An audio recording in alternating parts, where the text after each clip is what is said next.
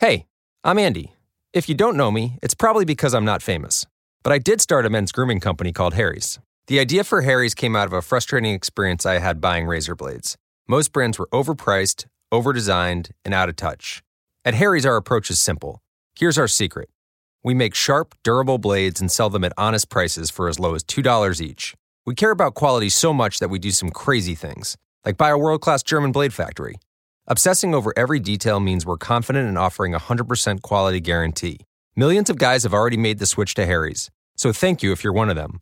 And if you're not, we hope you give us a try with this special offer. Get a Harry starter set with a 5-blade razor, weighted handle, shave gel, and a travel cover. All for just $3 plus free shipping. Just go to harrys.com and enter 5000 at checkout. That's harrys.com, code 5000. Enjoy!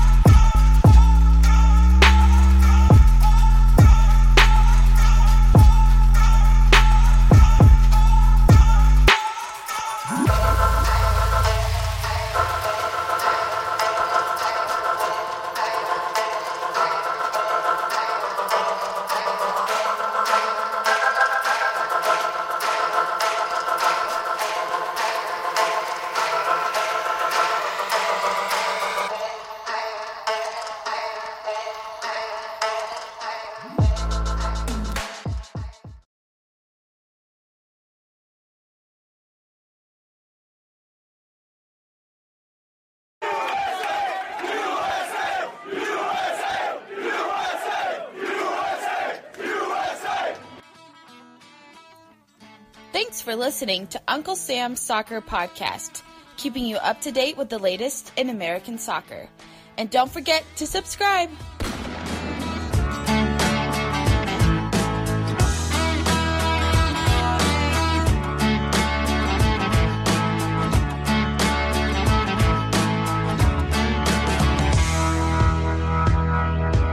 Hello, everybody, and welcome to Uncle Sam's Soccer Podcast. My name's Steven Jotter, and actually not down in Dallas, but up in Minnesota, it's Jake Watroba.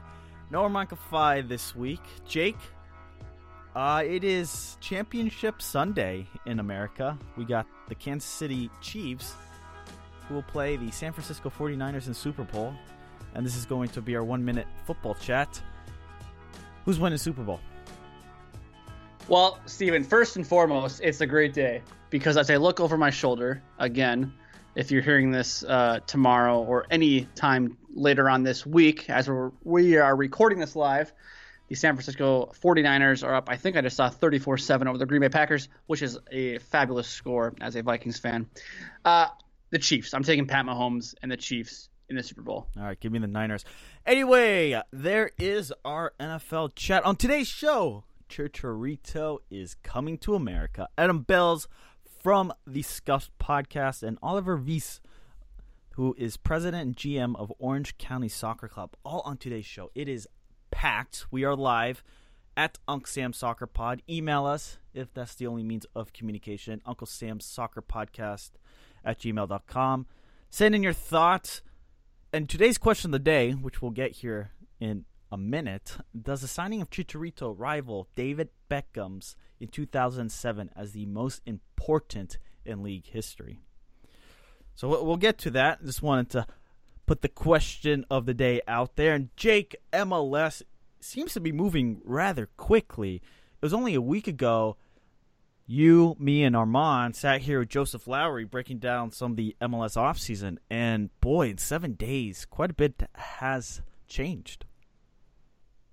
Well, yeah, Steven, first and foremost, preseason camp has opened up for a lot of clubs this past week, or if they haven't, they're going to open up this week, which is crazy for me to think about that we're only a few short weeks away from MLS 2020, the 25th season in league history about to start, which is crazy to me.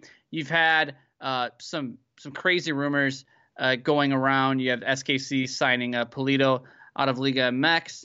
The Chicago Fire have been rumored to sign a couple different players here with the was it Burrich? Is that his name? The video they use on Twitter where he's taking a shot of I don't even know what the alcohol was. I love that.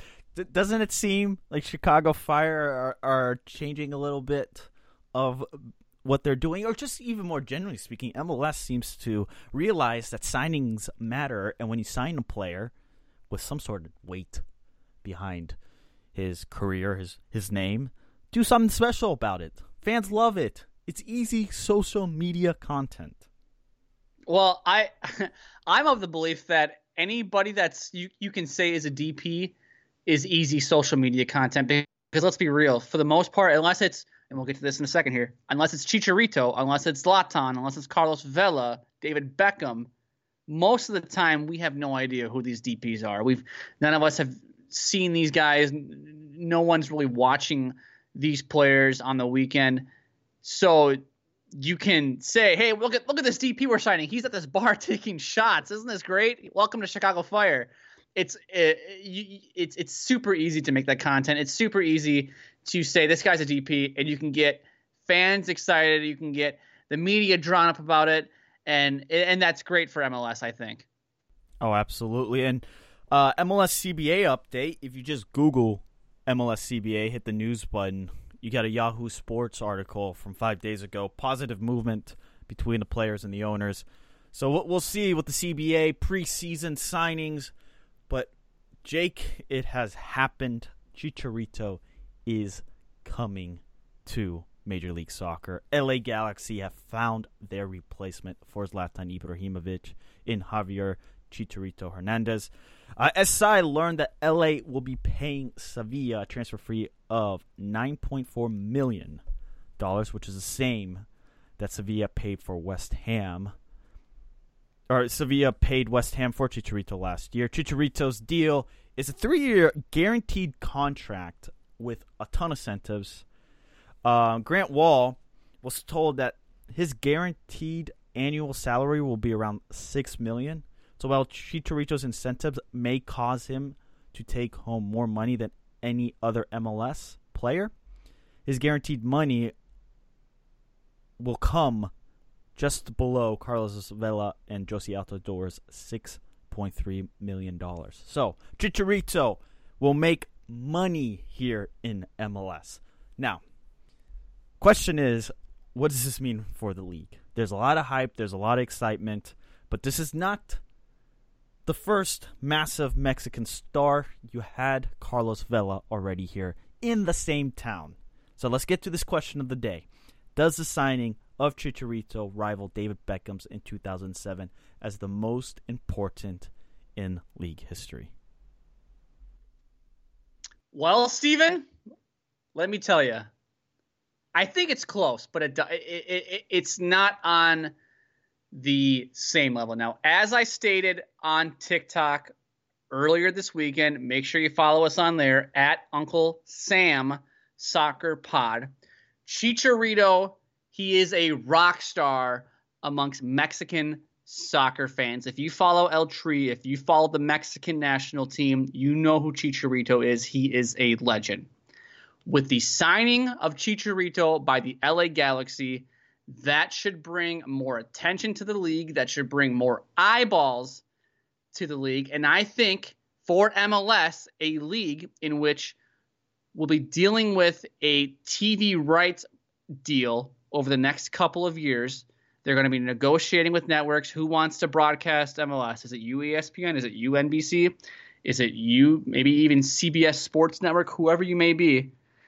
For a league, Fox, there you go, I forgot about Fox. For a league that has had TV ratings that are a bit down, if Chicharito can bring those numbers up, I think that is massive for the league, and that ultimately, I think that will be that'll help the trajectory of this league in terms of money spent. And I think there is an argument to be made that if all those things I just said play out, where you have a major boost in TV ratings, which will mean a major boost in TV revenue, you could argue, and I'm not saying it is, but you could argue that this signing is close, if not on the same level as David Beckham back in 2007. Yeah, it's mixed, Jake. It's yes and no. I think David Beckham was the first. People are always going to be compared to David Beckham, and obviously what David Beckham did on the field, what he did for the league, how he grew the game internationally. Chicharito appeals to a different generation, a different fan base. It brings in that coveted Hispanic Mexican audience that MLS continues to go after and has struggled to go after. Yes, you have Carlos Vela. Yes, you have Dos Santos. But Chicharito was arguably, for the first half of last decade, the most important North American player. Because he played, at the time, the biggest club in the world in Manchester United. He was phenomenal with Manchester United. He scored a lot of important goals in the Premier League, 158 games. This is his Premier League put together entirely. 53 goals, 16 assists. And then in the Bundesliga, Jake, he was pretty damn good too. 54 games, 28 goals, and 6 assists. Now, I don't think he's necessarily going to put the same output, the same production as Ibrahimovic. Well, I think Ibrahimovic is just on a different level. However, this is much-watched football now. This is a much-watched team. Just like Ibrahimovic is, different audience, but this is much-watched. I can't wait to watch Chicharito out there and play for the Galaxy. And hopefully the Galaxy can put a team together that will be successful on the field just as much as they will be off the field. Now, Steven, I did no research into what I'm about to say here next, okay? So this is kind of for bleeps and giggles, okay? I stated to you this last night. the LA Galaxy and LAFC will play each other later this May on ABC. Okay, that's network TV. That's big boy TV there for those who don't know what ABC is. And what did I tell you last night?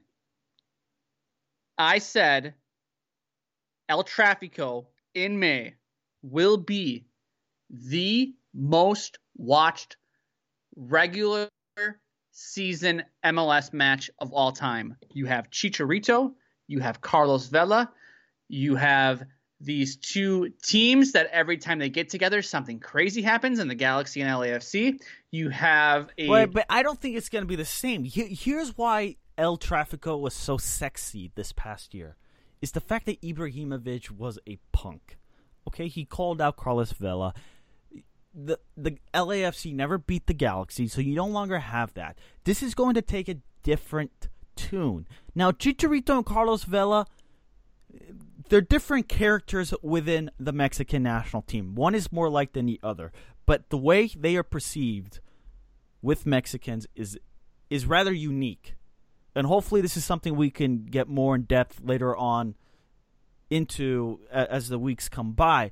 But I just don't think it takes the same flavor. This will absolutely, I think, get more of an audience, yes, but it's not going to have the same hatred that you felt watching El Tráfico this past year.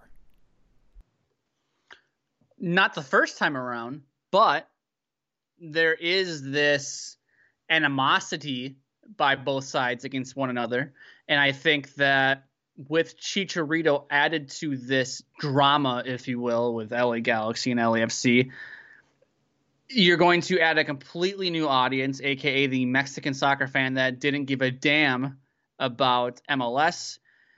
I think that this will be a massive ratings boost. You have these two mega stars for Mexico. You have Vela, you have Chicharito. I think that just makes for a compelling match, and hopefully someone wants to play the villain a la Zlatan Ibrahimovic and grabs that by the scruff of the neck and runs with it. I really do believe that this match, play the villain role. It is so hard to play the villain role. We'll have to wait and see, but I really believe this match will be one of the most watched matches of MLS.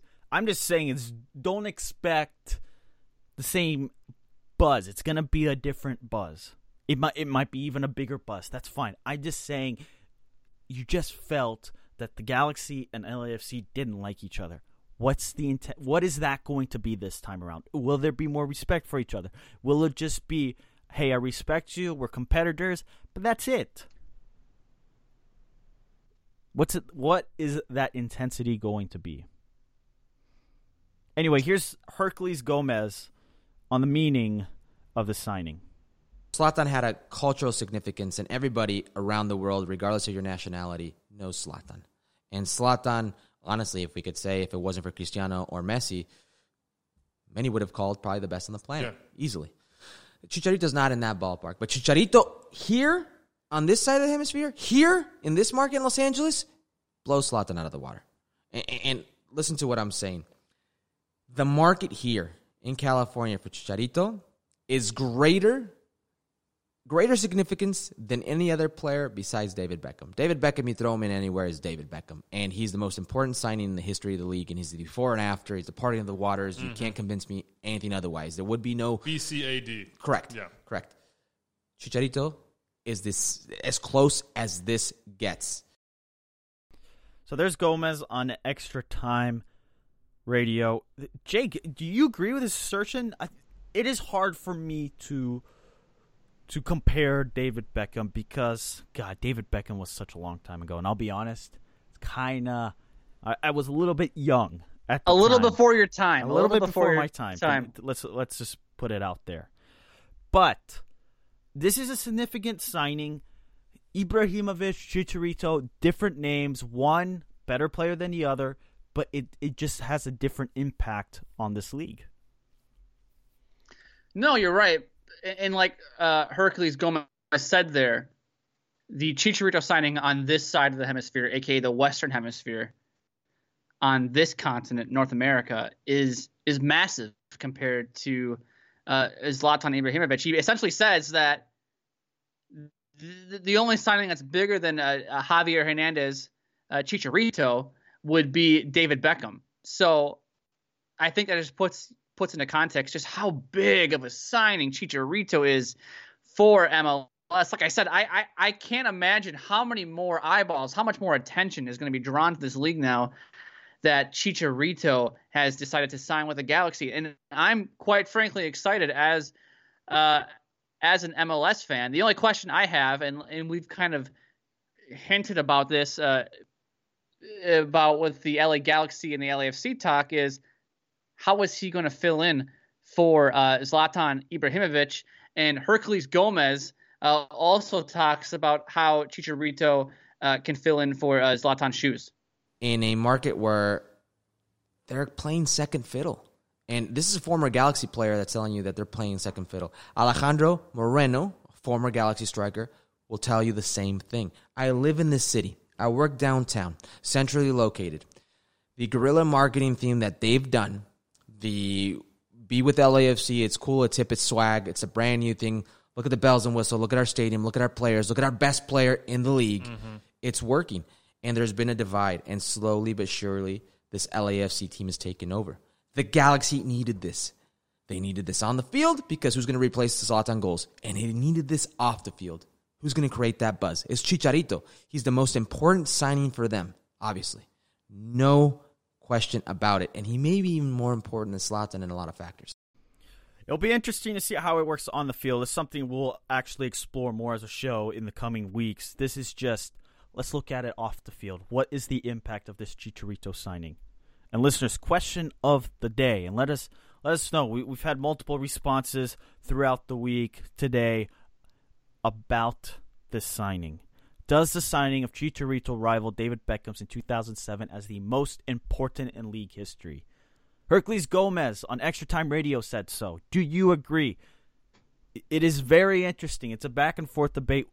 And quite frankly, Jake, it seems like if Chicharito goes on and wins with the Galaxy, then it would be hard to argue no. But if he doesn't, it'll be an interesting hindsight 2020 game to play with the DP signings of Ibrahimovic and Chicharito back to back. And frankly, this is excellent for MLS because you needed the Galaxy to be relevant. You needed a team to be competitive when you have LAFC running away with the supporter shield last year. Right, and like Herc said in that little soundbite, the last one we just played, LAFC have really taken over that marketplace in LA and have really done a good job of converting Galaxy fans to LAFC fans and have really got people excited about LAFC. And it almost feels as though the Galaxy are playing second fiddle. So that'll be interesting to see how that plays out over the coming weeks and months as MLS gets ready to kick off. And speaking of kickoff, we have an interview with Adam Belz of the Scuffed podcast that we want to kick off for you that we recorded earlier this week on Wednesday, January 15th. We talk a little U.S. men's national team with the hiring of Brian McBride. We talk a little youth national team. Olympic soccer. We're super excited for you guys to hear that. And we are going to play that for you actually right now. So without further ado, Adam Belz. Wait. Just to let you know, listeners, we recorded this January 15th. Jake was on the phone, was in front of his mic. And we did talk about a couple of internationals, Jake, that did make their senior team debuts, respectively, this past weekend. That's right. Indiana Vasilev, age 18, made his club debut, his senior team debut for Aston Villa. And also Gio Reyna, age 17. I believe he is younger than Christian Pulisic when he made his debut for Borussia Dortmund. Both of them made their debuts this weekend for their senior club. So that's something that is just very exciting if you're a U.S. men's national team fan. I'm sure they should be making appearances with the senior team maybe even as soon as March. So Yeah, here we go. Here's our chat with Adam Belz of the Scuffed Podcast.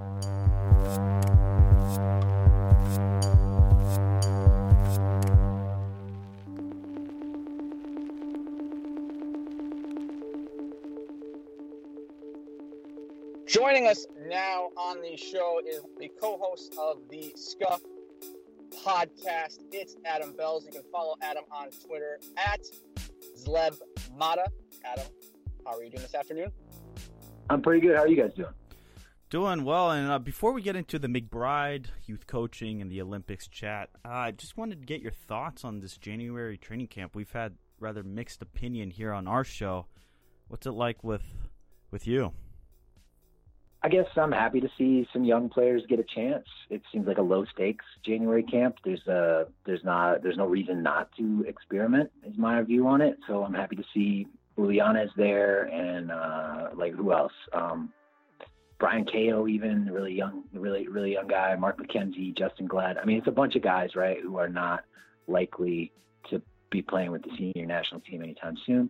So it's great to get them in the system, get them learning about it, and maybe get them ready to join the U23s, for Olympic qualifying. Yeah. So what excites you? What's one name that excites you most? Oh, well, Giannis, of course. I mean, I think he's a super exciting attacking winger. We don't have a lot of those, with his sort of creativity and sauce from wide. And I know he's a ways out. He's a ways out from probably being, playing in a World Cup qualifier. But things can change fast in this game, right? He could be breaking in at Wolfsburg sometime soon. We don't know, and then all of a sudden he's moves to the top of the winger depth chart, or near the top of it. So it's good, I think, to let him know he's part of the family, get him indoctrinated in Berhalter ball, and get that process going. Now, Adam, on the last show, we talked about, the McBride hire as the U.S. men's national team GM. We all had a lot of mixed opinions on that, but earlier this week on Monday, we got some more answers with the Ernie Stewart and Brian McBride conference call. Now, you were on that call, I believe. What was your initial impressions and takeaways from that? My initial impression was that Ernie Stewart sees the job primarily as one of relationship building with clubs, and then the rest of it, helping to foster a good culture in the men's national team and aligning the men's national team with the youth national teams, which is something that I think is very important. That all seemed a little bit fuzzier to me, and it wasn't compellingly expressed so much. I guess that's my opinion. Does that answer the question? Well, I was of the notion, actually, I was reading into what Craig Burley of ESPN FC said before the conference call, saying that McBride is a genuine guy, he's very respectable, he's good at communications, and I thought, okay, as a GM, you're going to need to be communicating to coaches, to players, to clubs. For a while, there's been this assertion that the relationship between the federation and especially dual nationals is at very best fractured. So I think he could provide some way forward for dual nationals, but even just any American, to establish a relationship that is good and well firm for the federation and players and clubs. Yeah. No, that's a good point. That was another thing that stuck out to me in the conference call was McBride said it's definitely part of the job description to build relationships with dual nationals. He said it's a necessity to build early relationships with the players and their parents, which is kind of a far cry from Thomas Rongen claiming erroneously that he visited Jonathan Gonzalez's house in 2017. Right. So hopefully we make some real progress on that front. McBride sounds, everybody likes McBride. I love McBride. Mm-hmm. He seems like a genuine guy. He was a warrior at the 9. He played the way we want our players to play. And I found myself agreeing with a lot of what he said as an ESPN analyst too. So I took him at his word, and I think that's an encouraging message to get from him. One thing that everyone was curious about was McBride's power to hire and fire the coach. And Ernie Stewart told reporters on the conference call on Monday, hiring and firing by one person is not something we want to govern within the organization. Brian will be responsible for that, and we'll obviously have discussions about that. Brian will lead that. If needed, we will act. Now, do you foresee McBride actually having the power to make a call on Greg Berhalter's head, or does this hire? I mean, to me, it almost feels like McBride was hired as like a shield from Ernie Stewart and Jay Berhalter. Like, what are your takes on that? Do you think he's going to have any, let's say 6 months on the road, if he says this isn't a good hire, we need to move on? Do you think he's going to have the power to make that move? I think it's going to be neither one nor the other. It's going to be complicated. So there's two ways to take it. McBride is hired as a shield for Stewart, and I mean maybe that's true to some extent. Another way to look at it is, Cordero was hired, or was not hired. He was elected as president on a mandate of more of like a consensus building, decision by consensus.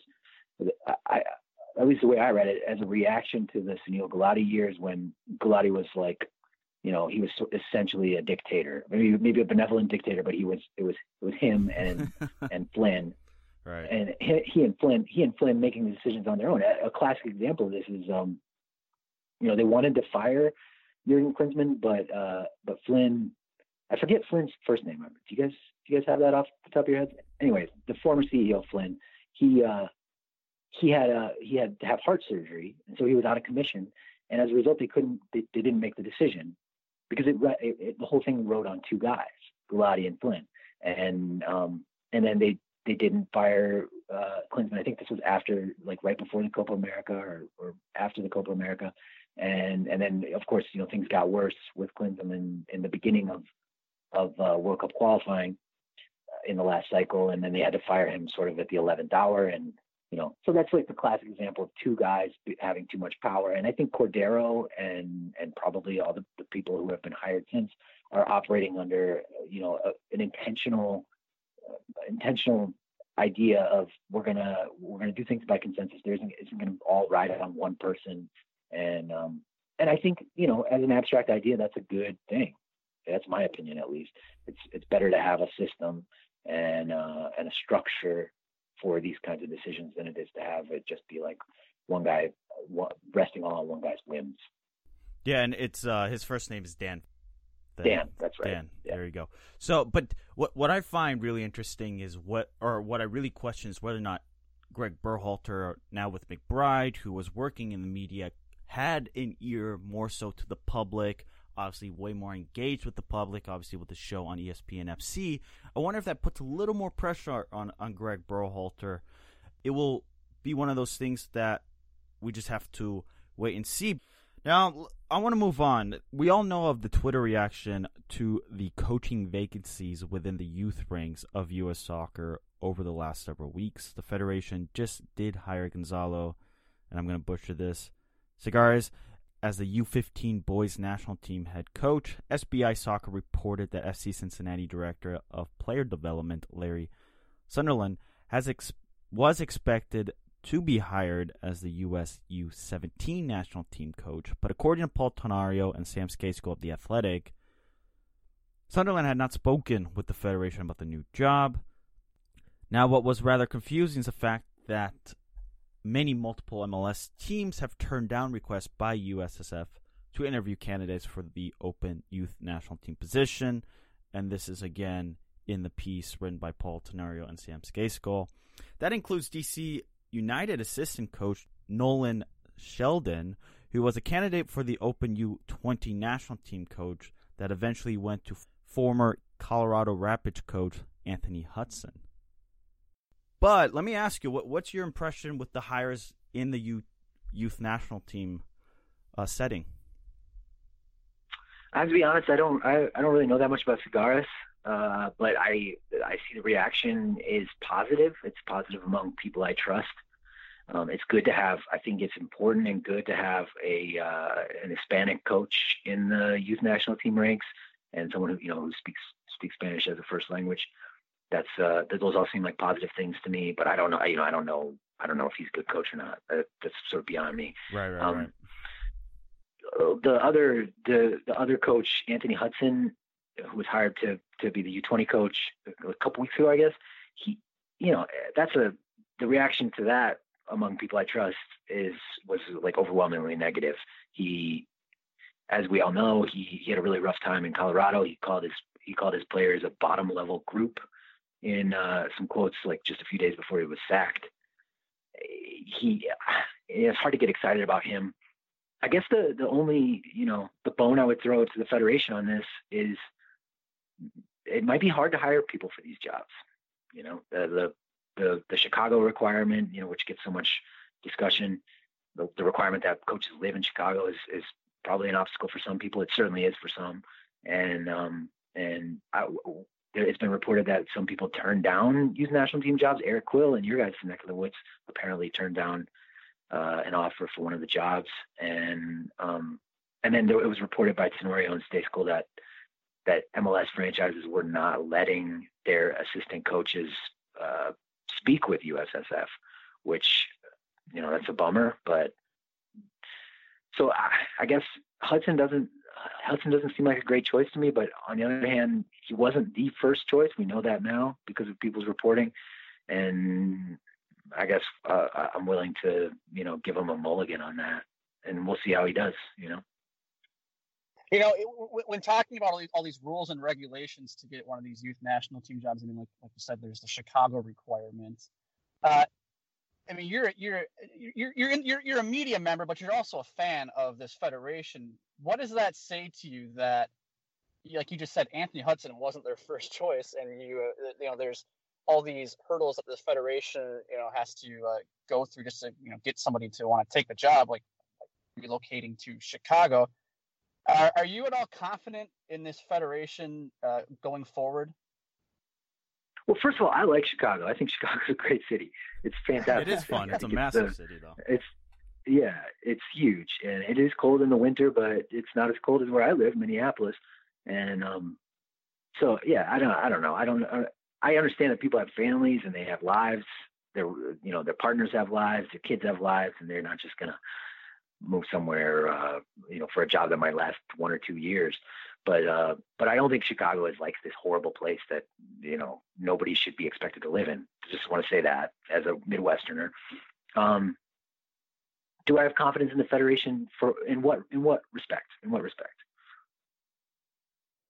I look at Anthony Hudson and think, what is in his background that suggests he's a good development coach? You know what I mean? Like what makes him qualified to manage the U20s and help cultivate the talent for the senior national team? And when you're left, I guess, for lack of a better word, scraping the bottom of the barrel, I just think that fans, when they read stuff like that or hear stuff like that, shouldn't be very confident in this federation to put a good product out on the field over the next couple of years, especially as it relates to the 2022 World Cup. Yeah, it's a dumb cliche, but I think it's really true. It's all going to be about results. And if Hudson can do well in World Cup qualifying and make a good showing at the U20 World Cup, all will be forgiven. I think he has. You could make an argument that what he did with the New Zealand U20s back in, I think it was in 2015, was worthy of some praise. I think on the other hand, look at Rafa Wicki. I was pleased. He seemed like he was overqualified for the job, and a lot of us were pleased with the way he had the U17s playing in qualifying last May. They put some beautiful soccer. They dominated Mexico in the first half, even though they couldn't put the ball in the back of the net, and then they ended up losing in extra time. So yeah, a lot of us were feeling really good about them, and then they totally, as we all know, that team totally laid an egg at the World Cup. They looked like they didn't even belong on the field for big portions of that tournament. And so now everybody says, well, Wicki was a bad hire. I don't know. It's like, I think a lot of this stuff is a crapshoot. I just hope Hudson is hungry to prove himself, and I'm sure he is. and that he's getting, that there's going to be some alignment between the system and the senior team and the senior with the system with the U20s. And if he can execute that stuff and get some decent results, it's not the end of the world. It's going to be fine. Right. And what's interesting with the Wiki hire from the Chicago Fire perspective, somebody close to to the situation said that he had offers in Europe. So it wasn't one of those things that he took Chicago Fire out of a job out of necessity, or if U.S. Soccer pushed him out, or he had offers here in MLS. He had offers in Europe. So I thought he did reasonably well with the U17 national team. But I guess as you mentioned, it's all about results, and ultimately that's how we're going to judge Greg Berhalter. If he's going to try to implement a very difficult system when he has limited time with his players and doesn't get the results, does it really matter that they play beautifully and lose 3-0? Or is it better to win ugly and move and progress, I guess? Yeah, I mean, that's an age-old question, isn't it? I do think if Hudson has bad results and say our U23s don't qualify for the Olympics, then Ernie Stewart's going to come under some really justified criticism, because these vacancies have been present for so long, and the Wiki was hired like 2 months before World Cup qualifying. Now Hudson is being hired 6 months before World Cup qualifying, not giving these guys a lot of lead time. I don't know. I know I said earlier in the conversation that it may be difficult to hire people for these jobs, but on the other hand, that's the job. That's Ernie Stewart's job. He's got to fill these positions, and it doesn't feel like it's been a very efficient process. And if the results suffer or continue to suffer, there's going to be good reason to hold him accountable for that. Now, Adam, you just mentioned the Olympics. I was listening to your show a couple of days ago, and you guys were talking about Olympic qualifying and that whole thing. And I believe you were the co-host, essentially stated, well, we don't know the rosters yet, so you don't want to, really talk about prognostication, making predictions about Olympic qualifying. But I'm going to put you on the spot, and I'm going to ask you to make a prediction, or at least give us a percentage chance that you would give the U.S. to qualify for Tokyo later this summer. 50-50. I don't know. I'm not super confident. We're in a tough group with Mexico and wait, is it Mexico, Costa Rica, and the Dominican Republic? That sounds right. Yeah, it is. And so that's tough. There's definitely 2 losable games there, and who knows what this roster is going to be. It's a real mess. It's really hard to predict, because like Ulianes was allowed by Wolfsburg to come to January camp, despite the fact that Wolfsburg had a first team camp and their U19s are picking up right at the beginning of February. That is often not the case. Clubs in Europe often do not release players outside of international windows, and so that eliminates a huge part of the player pool. So now we're looking at just MLS U23s, and I don't know how we're going to do in that tournament. I wouldn't be surprised if we did well. I wouldn't be surprised if we did poorly. Are you concerned that some is player? Jason Price going to remain the coach? Do you guys know? No idea. I mean, that's a good question. I mean, we might even have a coaching carousel dilemma going on just before the Olympics if they qualify. And I also wonder if some of the top young players want to play for the Olympic team. Yeah, I mean, some of them do for sure, right? They want to play in the Olympics. I know. I mean, if I were a 21-year-old with a chance to play at the Summer Olympics for my country, I'd want to do it. And I think I read that Pulisic would like to do it if Chelsea allow him to. And if you want to feel excited, you can look at like what a potential U23 lineup would look like, and it's a lot of our best players. It's a lot of our best senior national team players would be are eligible to play in the Olympics, even without the age exception. So that's an exciting thing, right? Well, what's interesting, the Washington Post just had a story by the Associated Press with the headline "Young U.S. men's players uncertain for Olympic soccer," and we'll have to let you go after this last thought. But it opens up with the U.S. qualifiers for this year's Olympics men's soccer tournament. It might decide that Christian Pulisic is better off remaining with Chelsea than going to Tokyo. And I guess this I don't know where this is coming from, but I'm just curious to know, as we build towards the end of the season for a lot of these European-based players, the young ones, Sargents, Pulisic, Adams, Serginho Dest, whether or not they will want to play for the Olympic team, whether or not the clubs want to, or even the federation say, look, we got World Cup qualifying, we don't want you to get hurt. Yeah. I mean, that's a fair question. I think, I kind of go back and forth on it. Brian Sciaretta, I think he's been on your guys' show before. He argues the Olympics are super important for getting the country excited about the men's national team. And I think there's some merit to that perspective. Is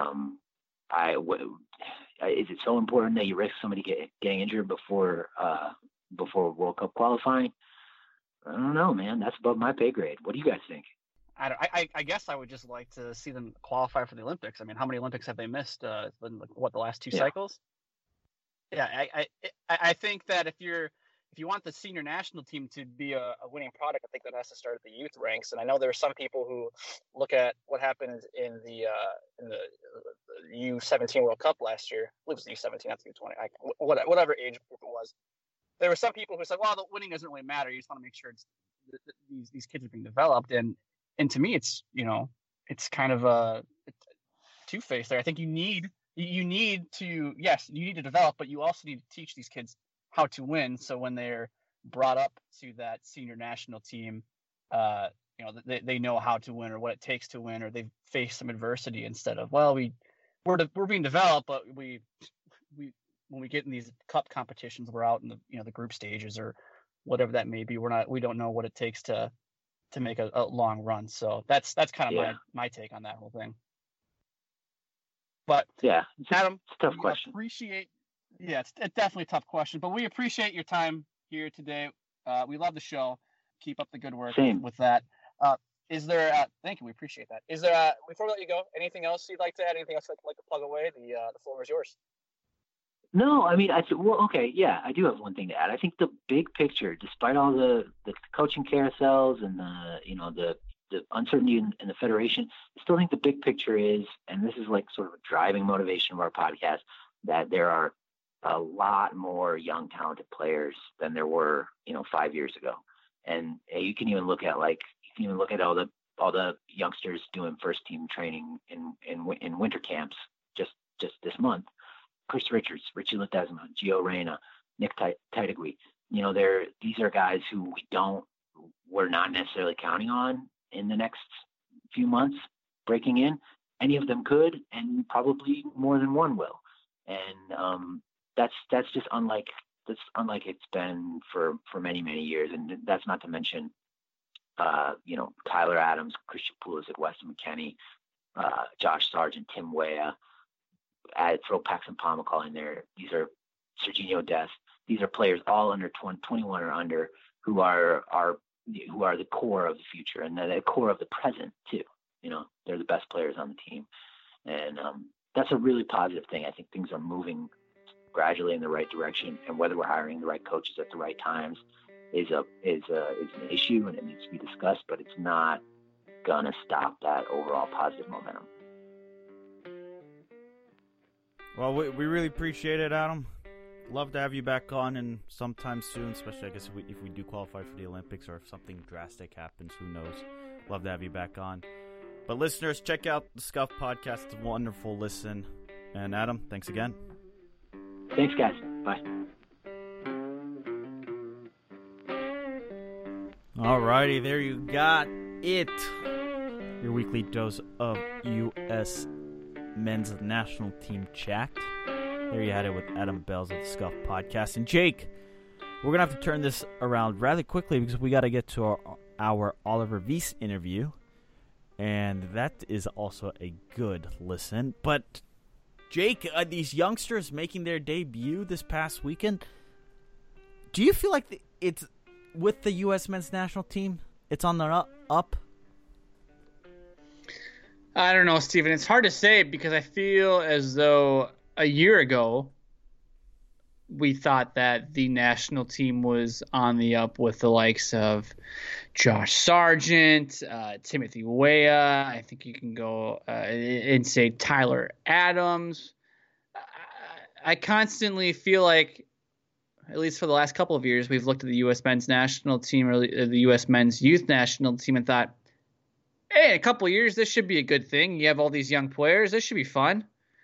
These guys should develop. And like we said before the interview, Indiana Vasilev made his debut for Aston Villa earlier this weekend, as well as Gio Reyna with Borussia Dortmund. Both of those guys with Vasilev at 18 years old and Reyna at 17 years old. It's easy to look at those two and envision, wow, these guys might be the next big thing. Gio Reyna might be the next Christian Pulisic in terms of talent, or just a guy you can look at the U.S. men's national team and just plug him in and think, here's the guy for the next 8-10 years, and it's easy to envision that in your mind. But youth development is weird, man. I mean, who knows? 3 years from now, Gio Reyna could be a nobody. He could be back in MLS.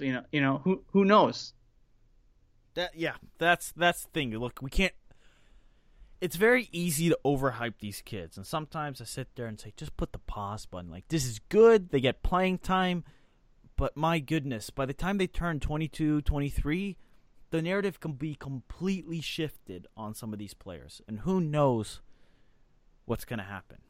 But Jake, let's get to Oliver Wyss. He's the president and GM of Orange County Soccer Club, and boy, this was a fun interview. We talked about youth development. We talked about how Orange County is different than any of the other clubs in America. We talked about the Rangers partnership.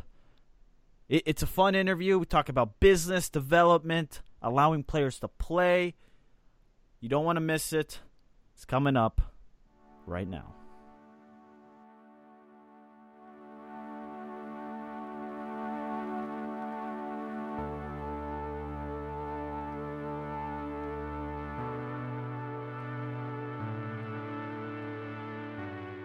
Joining us now on the show is General Manager and President of Soccer Operations for Orange County SC. It's Oliver Wyss. Oliver, how are you doing today? Great, gentlemen. Thanks for having me on the show. Looking forward to our conversation. Yeah, absolutely. And as a fellow Swiss, I'm most excited. But Oliver, let's begin with your roots. You're born in Switzerland, where your soccer career began with FC Solothurn. By 15, you were playing professional soccer for FC Solothurn in the Swiss First Division. You had played more than 20 international games for the Swiss youth national team, including European Cup qualifiers. From personal experience, I know the Swiss have made great changes to youth development in the last couple decades. But that said, what was your experience growing up as a soccer player? Well, growing up in Switzerland, I think there's a system that is clearly defined. You play for your local team. You start with the youngest youth level, and your goal is to play for the first team. And you have that pathway that is fully lined out for you, and you follow. And obviously, if you have a great career from a smaller club, you ultimately want to end up for one of the bigger clubs in Switzerland and hopefully beyond. And if you get a chance to represent your national team, then that's even better.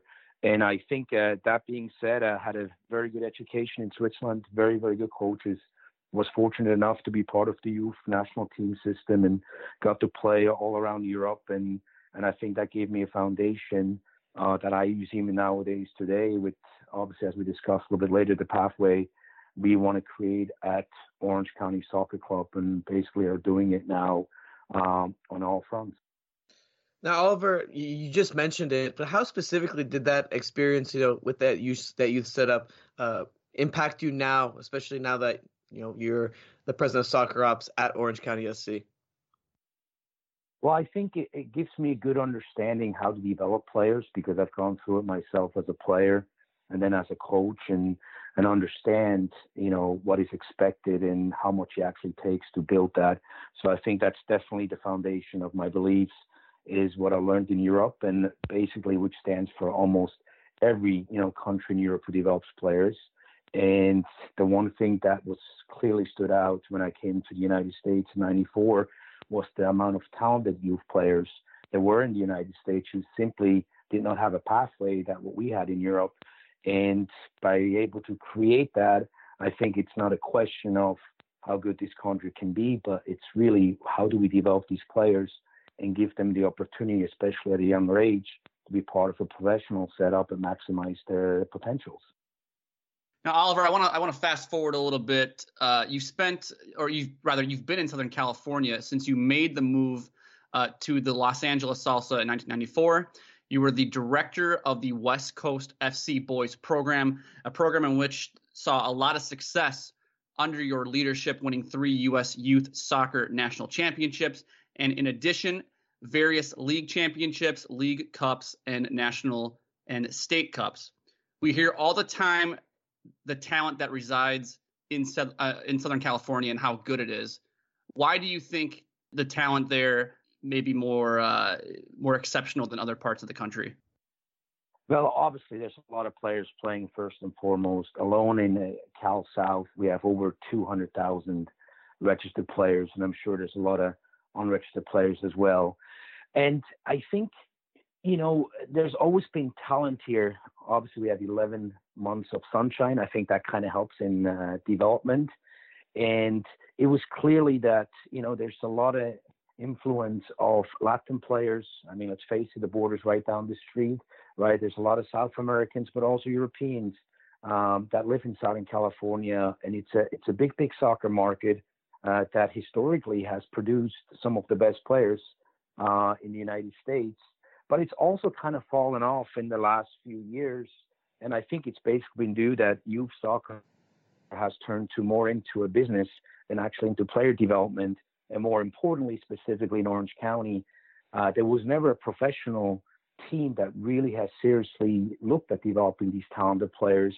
And the key to developing players is, I feel, as it is anywhere else in the world, and we actually feel as an organization, is to get the most talented players into a professional environment so that the most talented 15, 16, 17-year-olds are not playing in their own age brackets and stagnate, but truly be challenged in a professional environment where they're trained by professional coaches every day and learn from other great professional players the trade of being a soccer player on and off the field. Now, Oliver, you just alluded to some of the things that Orange County is doing to overcome those challenges, but how are you setting yourself apart from LAFC, LA Galaxy, the other clubs across the country, whether that be MLS or USL? Well, I think you have a clear vision as an organization. And I think as we always believed into the youth soccer market, it became very clear when James Keston bought the team 3.5 years ago and rebranded it, that he truly believed in the talented local soccer market and that we were going to develop these players through a professional team while still obviously competing for USL championships. I think the MLS is a different model, right? The MLS has a single identity league. It might not be as easy to develop players and sell them on when they're ready to be sold on. And I think it's also it's clearly said that the MLS coach obviously is probably more judged on winning an MLS championship than probably developing young players that move on. Now in the USL, again, we control the player rights, so we can do business as every other club in the world. And we want to win championships as well, too. But for our business model, it's also very important to have an entire organization that starts with a technical director and a head coach that truly believe that while we want to win championships, we're also developing young players and give these young players the opportunity to play, if they deserve to play, in a very, very competitive USL championship that will develop them for the next level. Now, Oliver, the one thing that kind of caught my eye when obviously this was earlier, or I guess last year, when finding out about Orange County, was when you guys, signed those youth internationals, and them, going from academies to this USL team. How have you guys established those relationships with those youth players to ensure that, hey, like, you'll be given a chance to play, develop, and when you want to leave, you know what, we'll let you go. We won't hold you back. How have you guys established those kinds of relationships, in able to have those signings come through?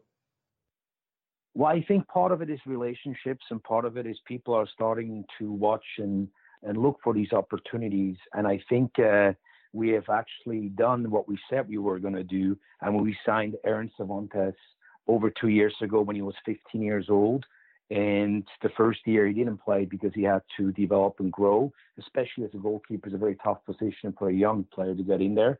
But last year he made 12 starts for us, and he played really, really well, and he was prepared accordingly because he was put in an environment to succeed and not to fail. We have a very, very good staff, obviously, as I said, starting with our technical director, Franz Hoek, who's been on the absolutely highest level on the top clubs in the world, and they developed many top players.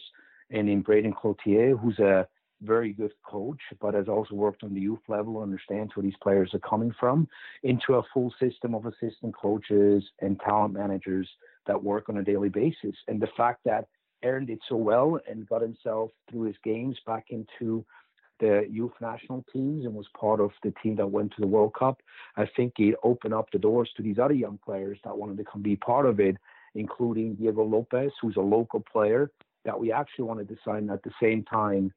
We signed Aaron, but at that time the MLS route through Atlanta was probably more established on paper.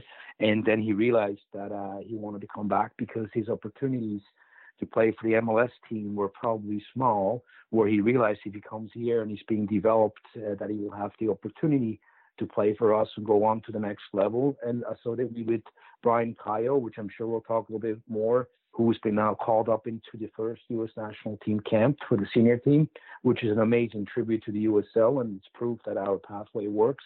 And then obviously with an incredibly young talent in Francis Jacobs, who we signed as a 14-year-old, who is now making waves internationally. So I think we want to be different, and we believe in these players, but these players also need to earn the right to play. Just because they're young, that doesn't mean they're going to get playing, because as I said, we have also a list of veteran players that have played on the absolutely highest level that are role models for these players, but very clearly we also want to win a championship.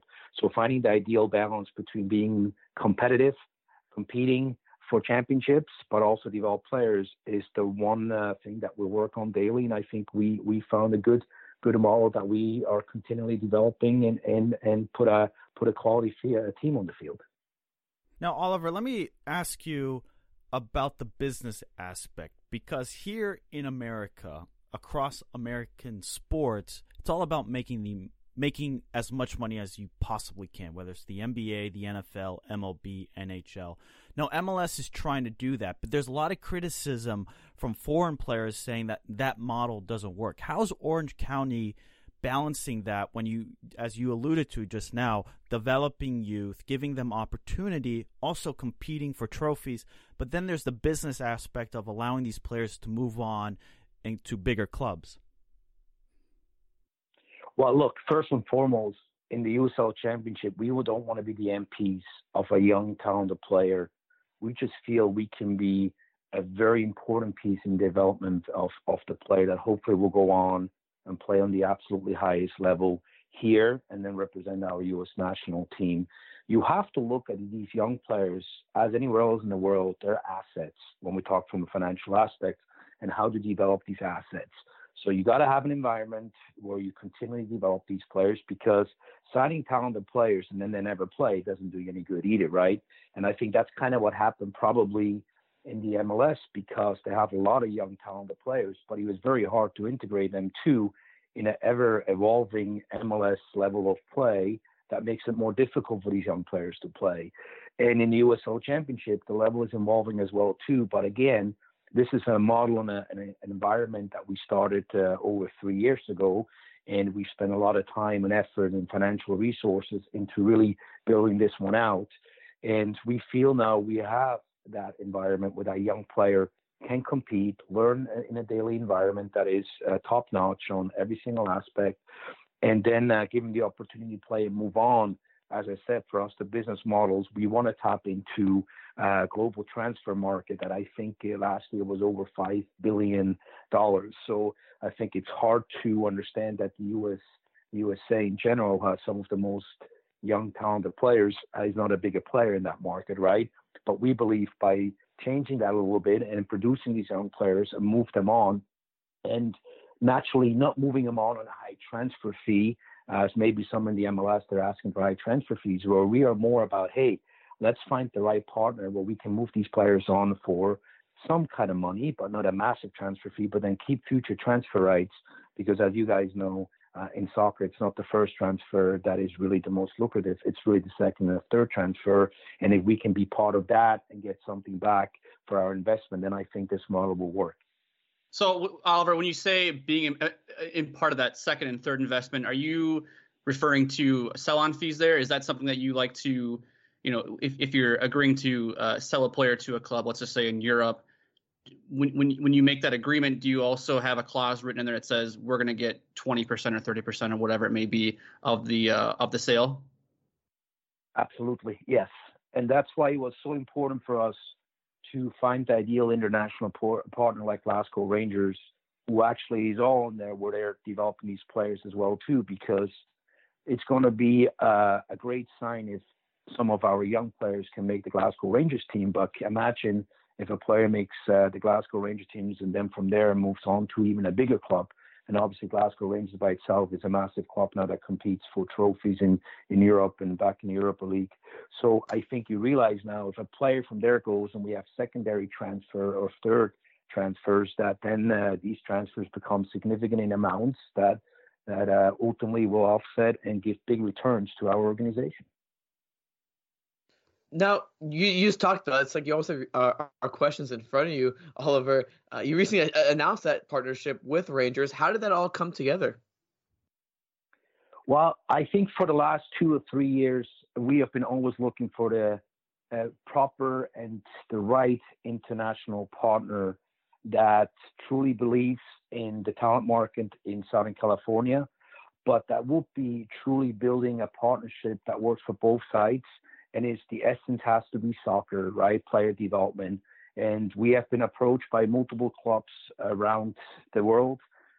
Some clubs that compete in the Champions League and some clubs that play in the Bundesliga who believe in these markets. But it was very clear from the moment where we stepped into the Glasgow Rangers facilities and met with their ownership group and had the chance to see how Steven Gerrard works with his group and how the academy is set up, which is now one of the best academies in Europe, that we knew immediately this was one of an ideal partner for us. And when they came over and analyzed what we have at Orange County Soccer Club and what we're doing, it was clear that this was a perfect match. So this came over many, many years, but really when Rangers came along, it was clear that this was the club that would be the ideal partner we have been looking for. So let me just ask you a clarification question. Were you guys approached by other European clubs, or were you guys actively seeking clubs, and then you had time to analyze everything and you ultimately landed on Rangers? It was a combination of both.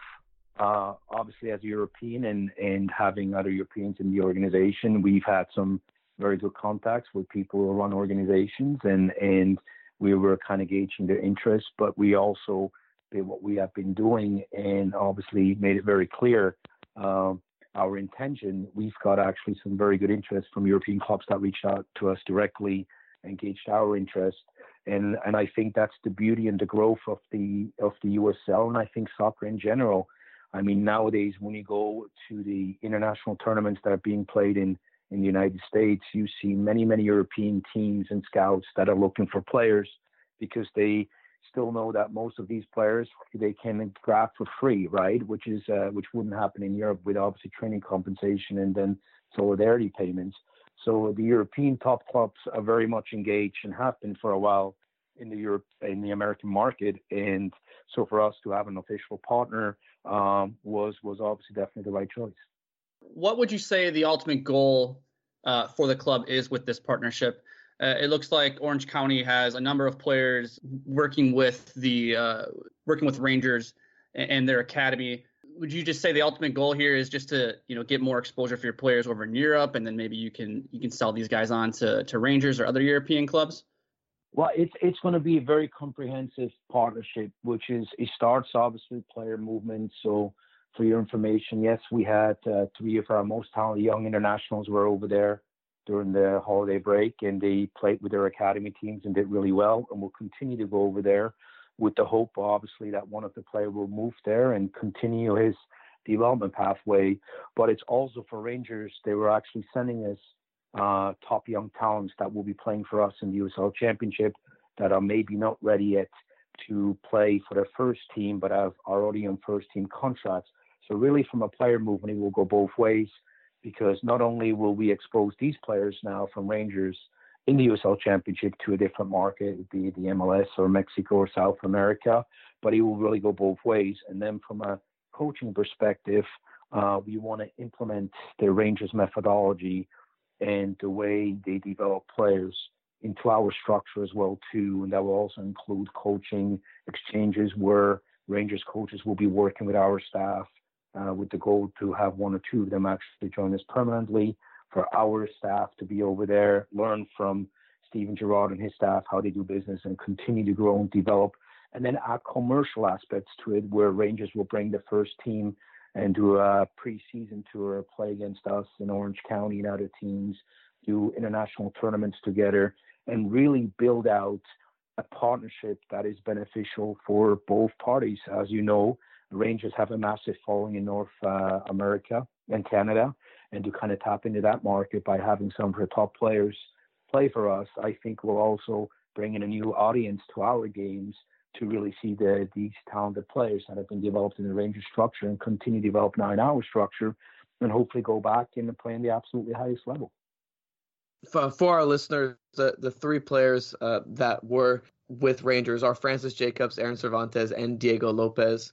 Now, Oliver, with the partnerships in America, I mean, I used to cover FC Dallas.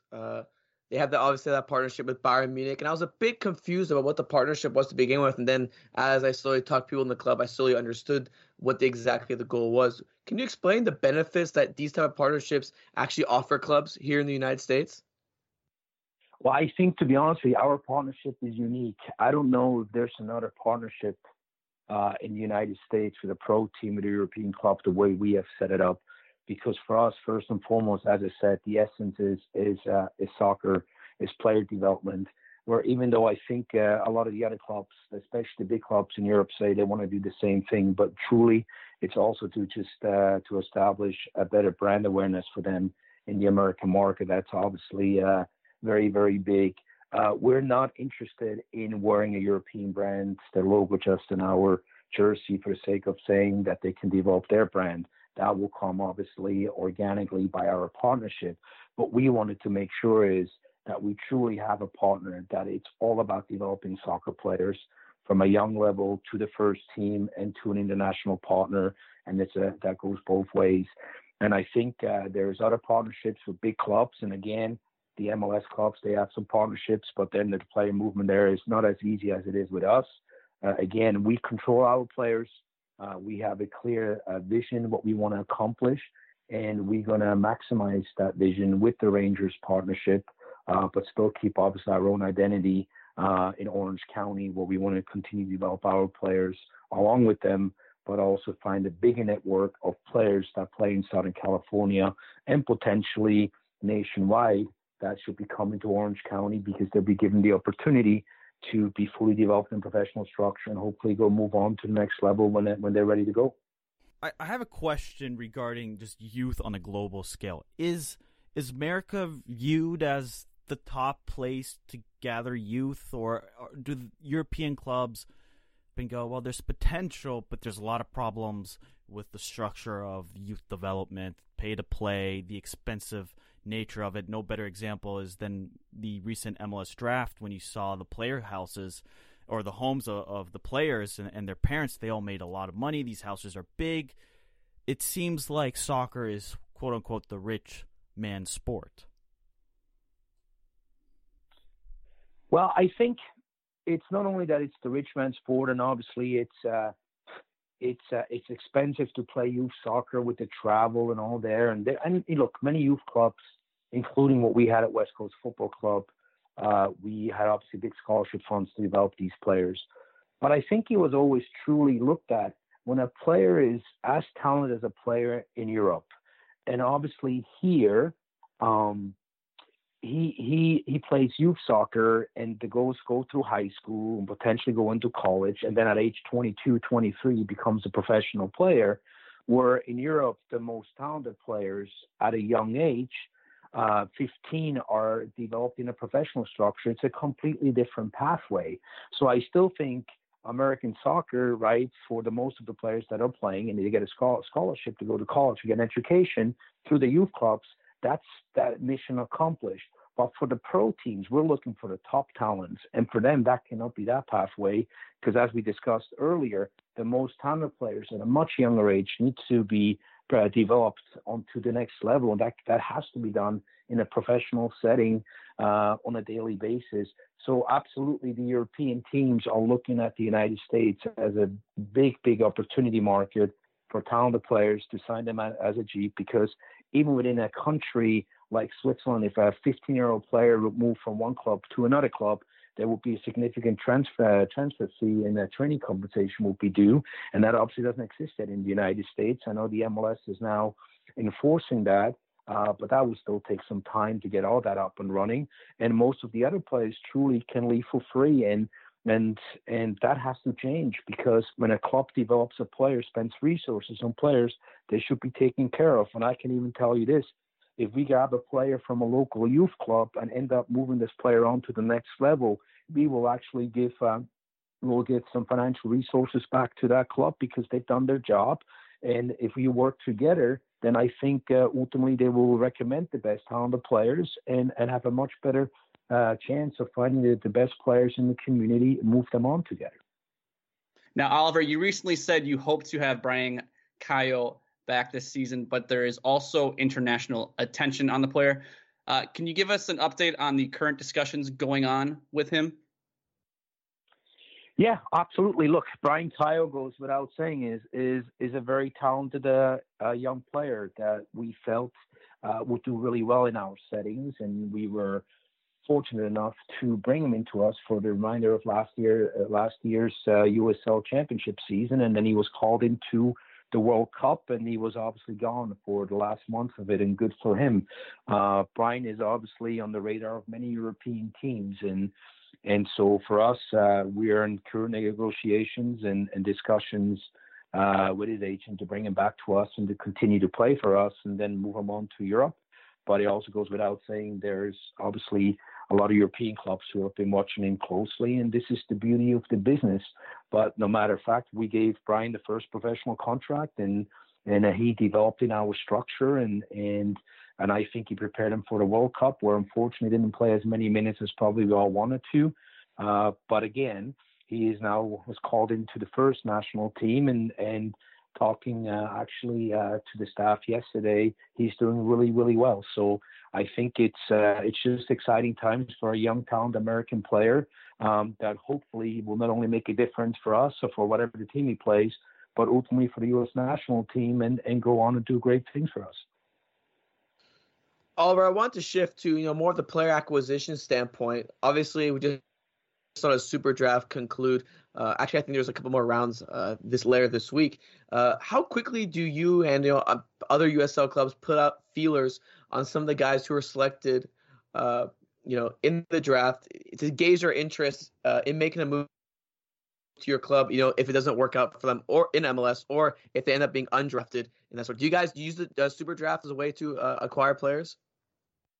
Yeah, 100%. We are looking at all of these players. Our scouting system is obviously tracking these players. And you even look at it with Miguel Berry, who was the number 7 pick, right, by Columbus. Miguel Berry played obviously in San Diego, and he's played for our U23 team the last 2 seasons. So we're very, very familiar with him. He got drafted into the MLS, so good for him. But that's definitely, without saying, that's a player that we're very familiar with. And if he doesn't end up working out for him right from bat one in Columbus, which is a very good team, of course, we'd be interested to have him and play for us and continue his development. But yes, I mean, a lot of these players nowadays are being drafted. It's fair to say that it's going to be difficult for the majority of them to step into an MLS team and have a significant impact. So we have very, very good relationships with most of the MLS teams, and they know when a player comes to us that we're spending a lot of time and effort in developing the player, and he ends up being a better player when he goes there.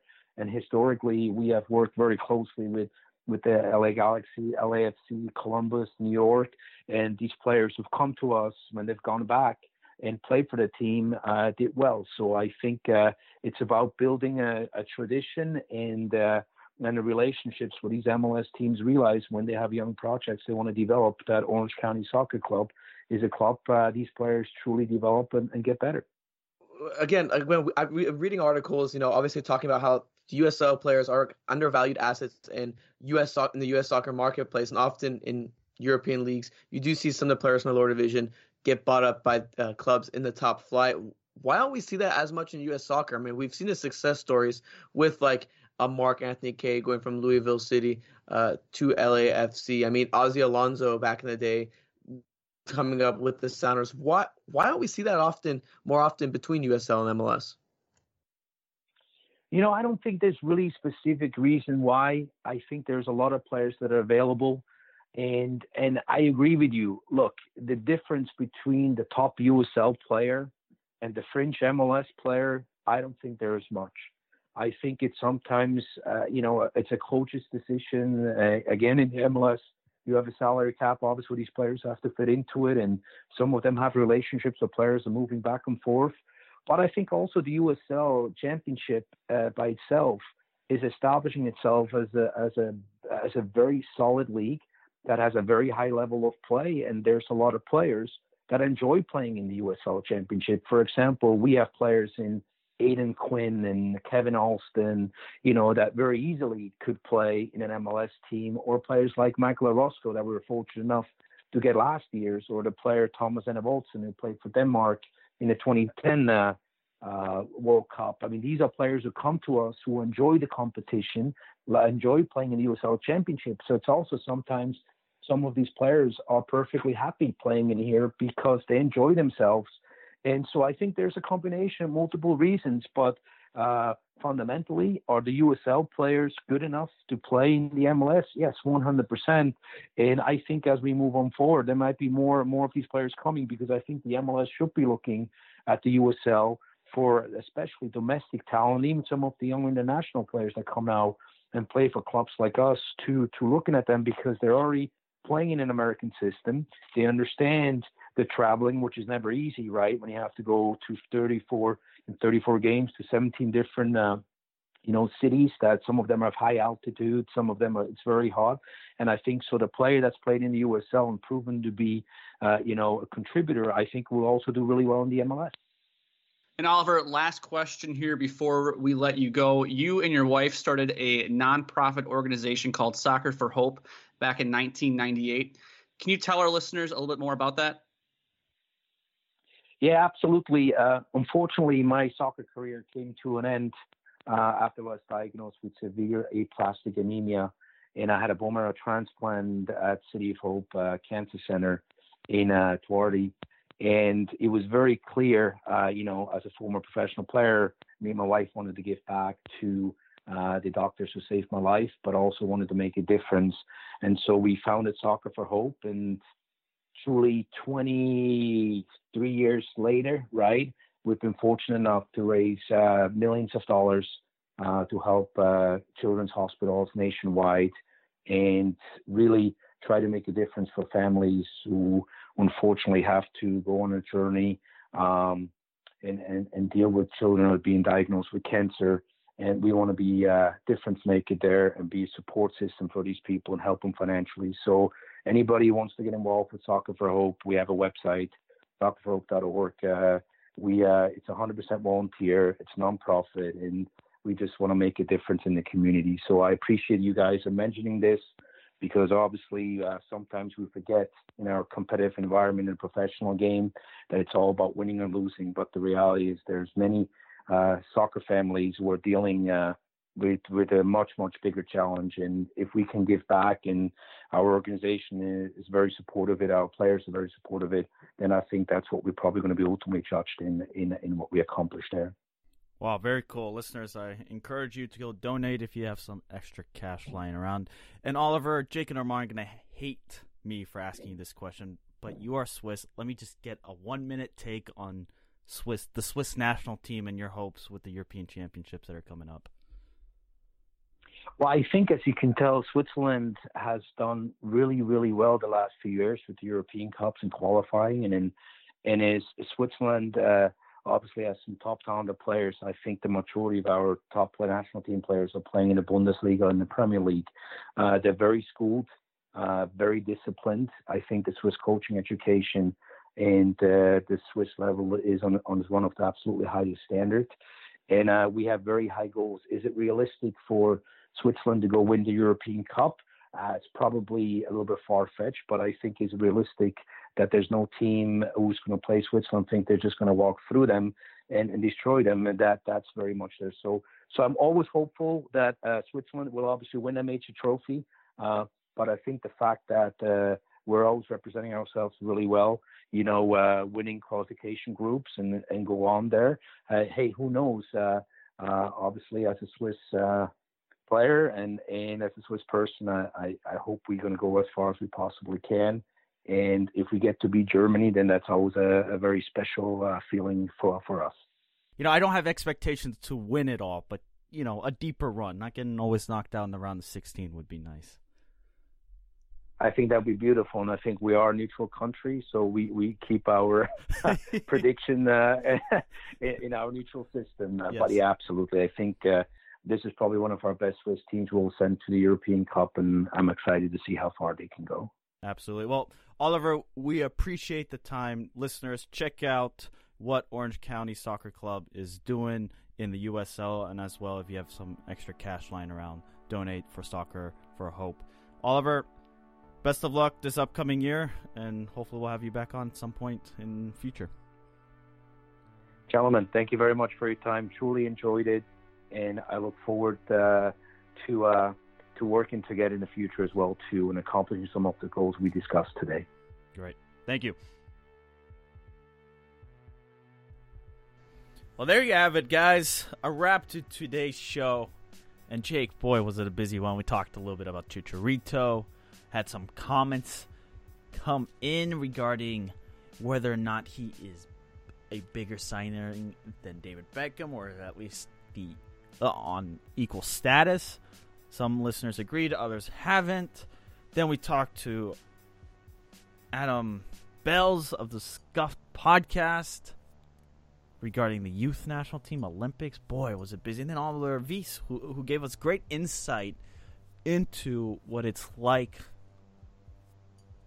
commanding a club in America when you want to provide not only opportunity to youth, but also have a business and then being successful. Crazy, crazy day for Uncle Sam's Soccer Podcast.